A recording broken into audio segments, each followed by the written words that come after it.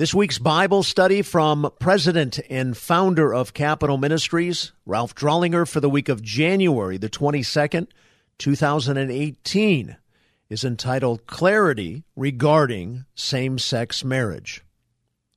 We begin, as always, with the introduction.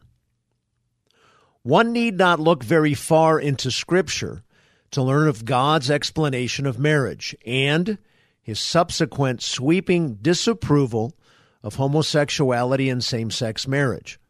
In no way is God's word pro-LGBT.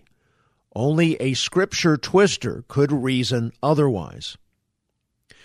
Years ago, I remember a legislator challenging me regarding my understanding of the singularity of Scripture regarding this subject.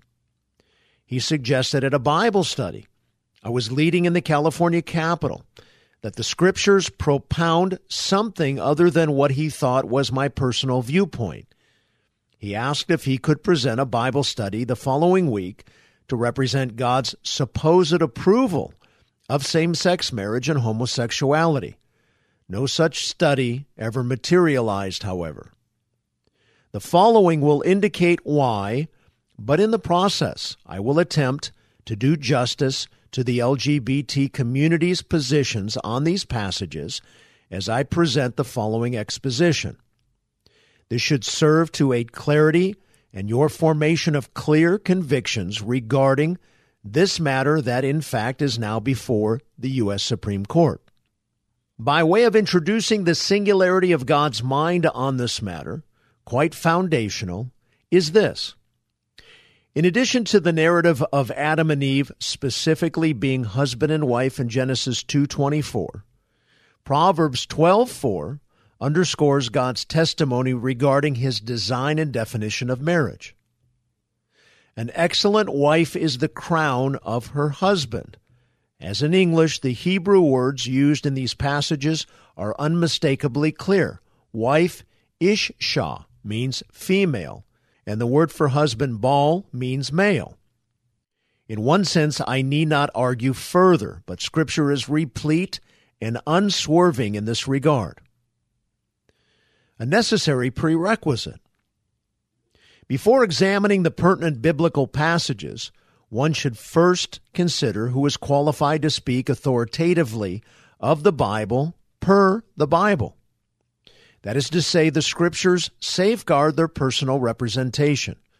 In other words, who should one listen to or deem credible when considering biblical argumentation? Wise is the one who accepts not everyone's opinion on or about the Bible, be it testimonies in subcommittees on the Hill or talk show guests in a studio. The Scriptures are clear. Those who are God-appointed teachers of His book will be characterized by certain indicative trademarks. The existence of these qualities are intended by God to serve to identify those whom He has appointed as His mouthpieces, men who are set apart by Him to teach, herald, and preach His word. Put the opposite way, one should not listen to Bible teachers who do not possess the qualities of an overseer. Here is one of those pertinent passages that contains such authentications. 1 Timothy 3:2. An overseer then must be above reproach, the husband of one wife, temperate, prudent, respectable, hospitable, able to teach.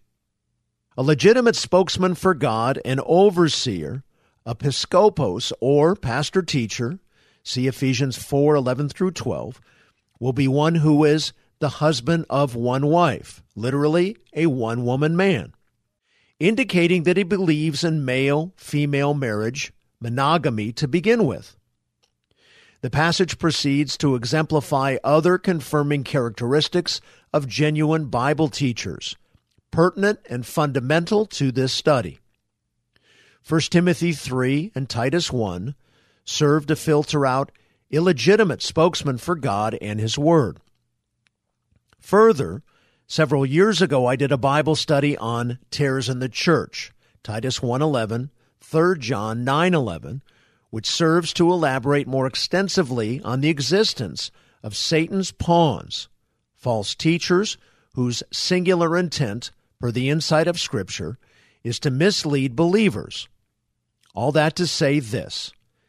Consider the lifestyle characteristics of those who claim to be God's representatives on homosexuality and gay marriage. Naive is the one who listens to all and everyone about divergent views on the Bible. Again, the biggest threat to a clear understanding of the subject is not secularist dissension. It is clerical duplicity. Don't be fooled. Consider the character of the spokesman and if his lifestyle aligns with scriptural moorings. At the risk of being too comprehensive and lengthy, what follows are the main passages in the Bible that relate to homosexuality, the presupposition behind same-sex marriages. Old Testament passages. Genesis 19, 4 through 13. In this passage, what was the sin of Sodom and Gomorrah? Before they lay down, the men of the city, the men of Sodom, surrounded the house, both young and old, all the people from every quarter. And they called to Lot and said to him, "Where are the men who came to you tonight? Bring them out to us that we may have relations with them." But Lot went out to them at the doorway and shut the door behind him and said, "Please, my brothers, do not act wickedly. Now behold, I have 2 daughters who have not had relations with man. Please let me bring them out to you, and do to them whatever you like. Only do nothing to these men, insomuch as they have come under the shelter of my roof." But they said, "Stand aside." Furthermore, they said, "This one came in as an alien, and already he is acting like a judge. Now we will treat you worse than them." So they pressed hard against Lot and came near to break the door. But the men reached out their hands and brought Lot into the house with them and shut the door. They struck the men who were at the doorway of the house with blindness, both small and great, so that they wearied themselves trying to find the doorway. Then the 2 men said to Lot, "Whom else have you here? A son-in-law, and your sons, and your daughters, and whomever you have in the city. Bring them out of the place, for we are about to destroy this place, because their outcry has become so great before the Lord that the Lord has sent us to destroy it." The general homosexual Christian community and their interpretation expounds that the sin in evidence is not sodomy, but rather inhospitality. Proponents claim that the Hebrew word for have relations or know, yada, has an unknown or ambiguous meaning. Secondly, sexual activity, they claim, is not in sight in the passage. This is supposedly supported via their referencing of Ezekiel 16:49 through 50. This passage will be examined a little later. To the interpretive contrary, the word yada appears 943 times in the Old Testament and is not ambiguous in meaning. To gain knowledge or become better acquainted with someone or something is its meaning. Keep in mind, however, context strongly indicates that yada is used in Genesis as a polite euphemism for sexual intercourse. Yada is used euphemistically in Genesis 4:17, wherein Scripture states, "Cain knew Yada, his wife, and she conceived." To think of this word usage any differently leads to interpretive problems in both chapters 4 and 19. To illustrate, why did Lot plead with them to not act wickedly in verse 7? Why did Lot panic, offering sexual substitutes in verse 8? Is it not somewhat contradictory to attempt to break down another's door in verse 9 in reaction to their inhospitality? It is apparent from context that Lot did not understand their advances to be in a friendly way. Further, the sin of Sodom and Gomorrah brought the following response from God. And the Lord said, "The outcry of Sodom and Gomorrah is indeed great, and their sin is exceedingly grave." Chapter 18, verse 20. In chapter 19, verse 13, God's surrogate angels stated, "For we are about to destroy this place, because their outcry has become so great before the Lord that the Lord has sent us to destroy it." All of these references argue against the sin being one of inhospitality. Ezekiel 16, verses 49 through 50. The homosexual community nonetheless cites this passage in support of inhospitality being the sin of Sodom and Gomorrah. But as will be seen, this passage hinders, not helps their argument. "Behold, this was the guilt of your sister Sodom. She and her daughters had arrogance, abundant food, and careless ease, but she did not help the poor and needy. Thus they were haughty and committed abominations before me. Therefore I removed them when I saw it." Arrogance, slothfulness, and blindness toward the needs of others are certainly evidences of self-centered, sinful behavior worthy of admonishment in any culture. But an additional listed iniquity in this passage is the word abomination, tobach, which is translated elsewhere from Hebrew to English as detestable acts. For this to mean homosexual acts is in clear view in light of Leviticus 18:22, which uses the same word synonymously to homosexual activity. Leviticus 18:22. "You shall not lie with a male as one lies with a female. It is an abomination." The word abomination is the same Hebrew word as used in Ezekiel 16, tobach, wherein homosexual activity is clearly described. Tobach is considered by males lying together.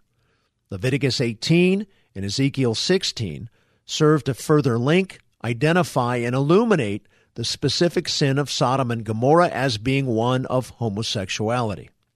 Leviticus chapter 20, verse 13 reads, "If there is a man who lies with a male as those who lie with a woman, both of them have committed a detestable act. They shall surely be put to death. Their blood guiltiness is upon them." Notice detestable acts. Again, it is the same Hebrew word abomination or tobach. But what about putting homosexuals to death? The Old Testament book of Leviticus and God's manual for Israel, his chosen, set-apart people in his old covenant, whom he intended to be his distinguished from all others representative people, it follows that he gave them special ceremonies, laws, rituals, dietary restrictions, a personal holiness code, and enforceability in order to achieve their exclusivity from the practices of the surrounding Canaanites and Egyptians. These surrounding pagans, among other immoral actions, subscribed to all kinds of sexual deviances. Accordingly, Leviticus 18 and 20 have to do with the impermissibility of various forms of sexual immorality, from sleeping with family members to bestiality. All sexual degradations are roundly prohibited and punishable in order to retain cultural purity and witness. Keep in mind, God has said in Deuteronomy 7:6, "For you are a holy people to the Lord your God. The Lord your God has chosen you to be a people for his own possession out of all the peoples who are on the face of the earth." In the New Testament church age, under the New Covenant, God abrogates, to abolish by authoritative, official, or formal action, Israel's ceremonial laws, dietary regulations, Levitical priesthood, etc., as evidenced in various respective passages, such as Acts 10, 1 through 16, Colossians 2, verses 16 through 17, and 1 Peter 2, 9, etc. These elements, like the stoning of homosexuals, are to no longer be practiced in that God has instituted a new covenant for his people in the age of the church, per Matthew 26, 28, 2 Corinthians 3, 6 through 18, as well as Hebrews chapter 7 through 10.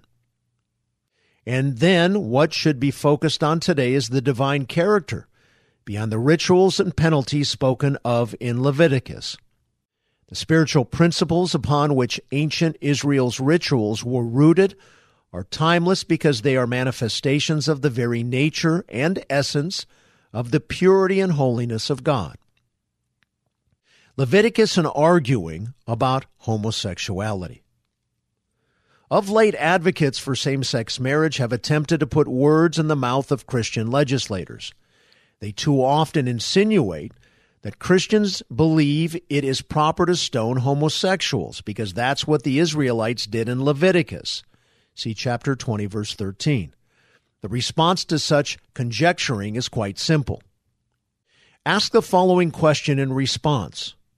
Do you believe a principle found in Leviticus is applicable outside of the context of ancient Israel? If they answer yes, then say, I don't. If they answer no, then say, I agree. Either way, the argument is done. It's over.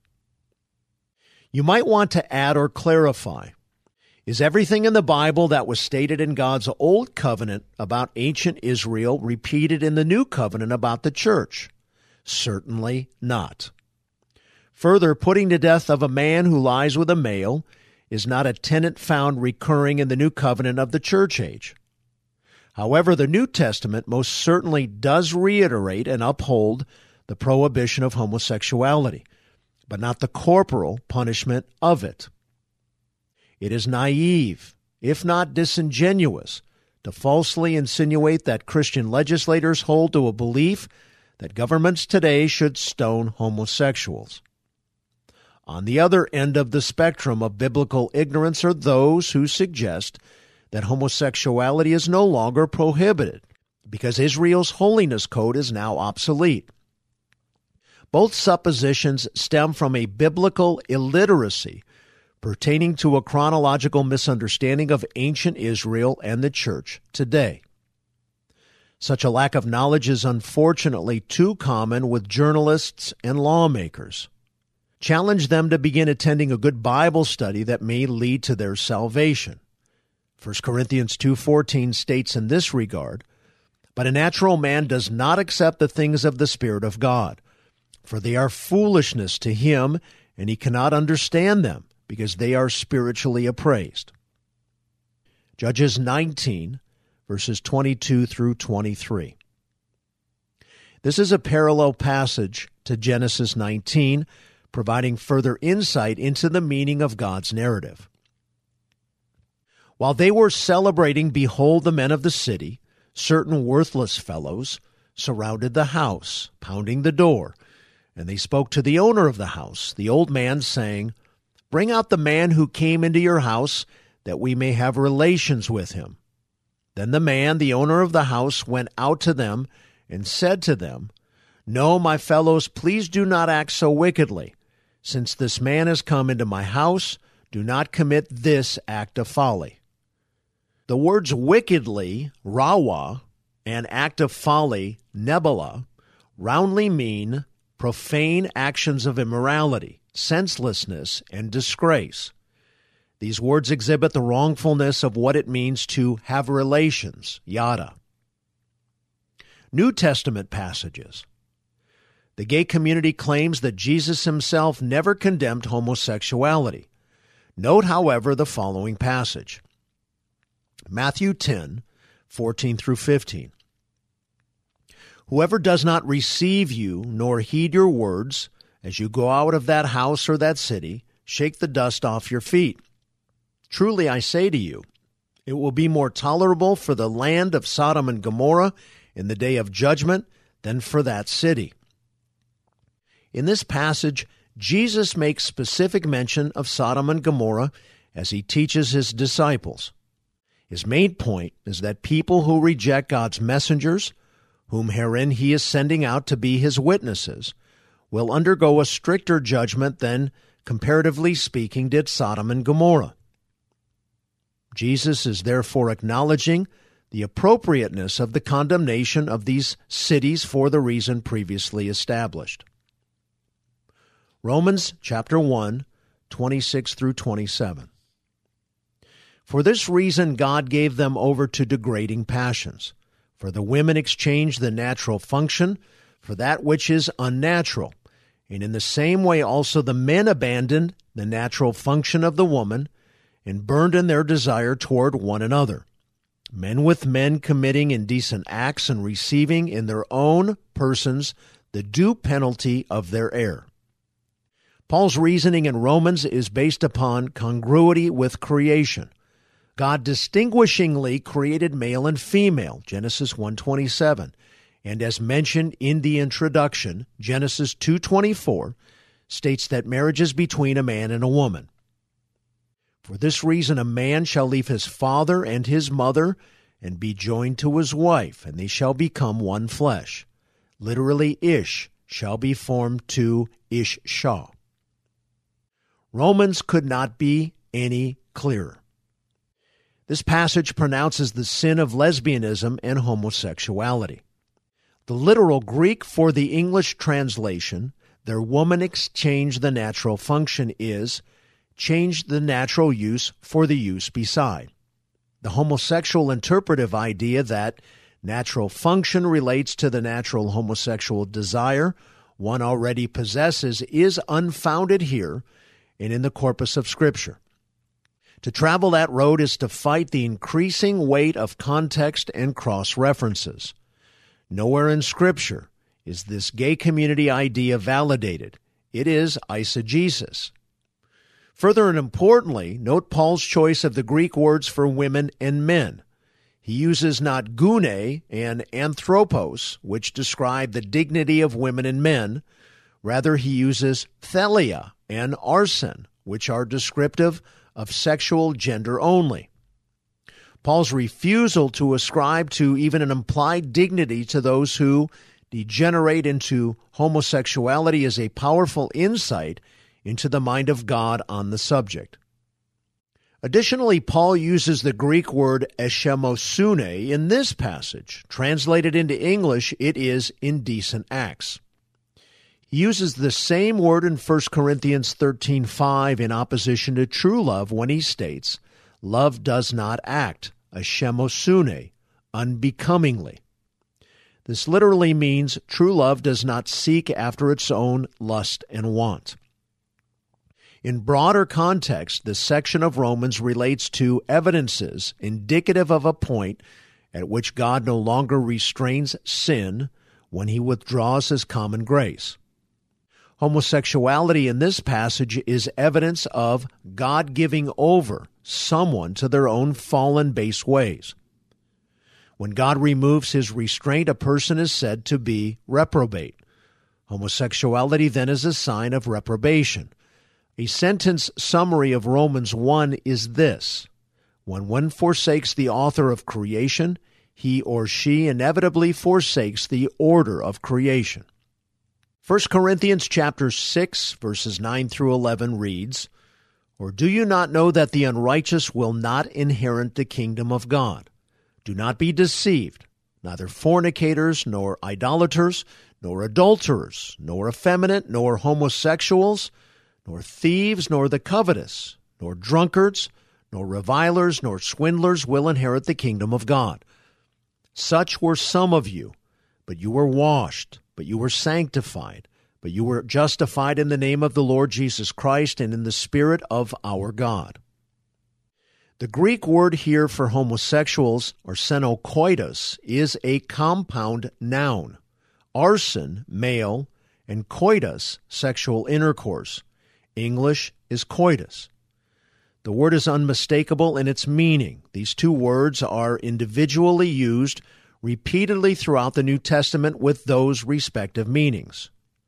Arndt and Gingrich, in their classic and highly respected work, The Greek-English Lexicon of the New Testament, state on page 109, arsenokoitos, a male who practices homosexuality, was the use of the word in extra-biblical literature of the time. It is therefore quite dishonest for the homosexual church to state that the original meaning of this compound Greek noun has been lost, and that it would appear to have no relationship to consensual homosexual activity. In addition, they mislead, reasoning that the word homosexual, the English word, does not appear in the original manuscripts of the Bible. True, but naive as the Greek word arsenokoitos does appear, being a much more precise, descriptive, and definitive word of the sin in question than does in English counterpart. 1 Timothy chapter 1, verses 9 through 10. Realizing the fact that law is not made for a righteous person, but for those who are lawless and rebellious, for the ungodly and sinners, for the unholy and profane, for those who kill their fathers or mothers, for murderers and immoral men and homosexuals and kidnappers and liars and perjurers, and whatever else is contrary to sound teaching. In this passage, Paul's point is that the law of God is intended to reveal, by way of comparison to it, a person's need for Christ, so as to lead to trust in Him. For any evangelist, be it Timothy or presently, to fail to state what sin actually is to confuse a person. What is it one need be saved from? Here listed as a sin is the same compound Greek noun, arsenokoitos. This passage in 1 Corinthians 6:11 illustrate. One needs to be saved from the sin of homosexuality, as were some Corinthians. 2 Peter chapter 2, verses 6 through 11 states, "And if he condemned the cities of Sodom and Gomorrah to destruction by reducing them to ashes, having made them an example to those who would live ungodly lives thereafter, and if he rescued righteous Lot, oppressed by the sensual conduct of unprincipled men, then the Lord knows how to rescue the godly from temptation, and to keep the unrighteous under punishment for the day of judgment, and especially those who indulge the flesh in its corrupt desires and despise authority." Peter incorporates these Old Testament cities as an historical example to illustrate his point. The pertinent words in this passage, and the passage as a whole, are oft intentionally overlooked by pro-homosexual interpreters. The late Peter J. Gomes is such a man. The former pro-homosexual chaplain of Harvard University. For him to have mentioned these passages would have destroyed the thesis of his book. Condemned, katakrino, means to pass sentence on because of a crime. In the construct of the passage, such condemnation is directly related to the sensual conduct, asalgeia, wantonness, and licentiousness of the men of Sodom and Gomorrah. The ancient use of asalgeia was a description of whatever was disgraceful, that which is characterized by moral impurity or filth. Lastly, corrupt desires, miasmos epithumia, further defines the reasons for God's condemnation. This Greek word sequence means a strong desire to defile. This is another passage, as if necessary, that helps to interpret the meaning of the sin of Genesis 19. In light of the specific and descriptive words used here in 2 Peter, it is intellectually impossible to interpret yada to mean to get acquainted and build a friendship. Jude chapter 7. Just as Sodom and Gomorrah and the cities around them, since they in the same way as they indulged in gross immorality and went after strange flesh, are exhibited as an example in undergoing the punishment of eternal fire. Jude underscores more of the same. The homosexual community generally states that the translators of the original Greek New Testament were unclear as to the meaning of these passages and therefore selected their favorite sin or sins to attack. However, the word for gross immorality, epporneo, is a heightened sense of porneo, which means fornication. Accordingly, excessive fornication, strange flesh, heteros, means another man. Lastly, the context of this passage pertains to apostasy, those who seem to be followers of Christ but in actuality are impostors.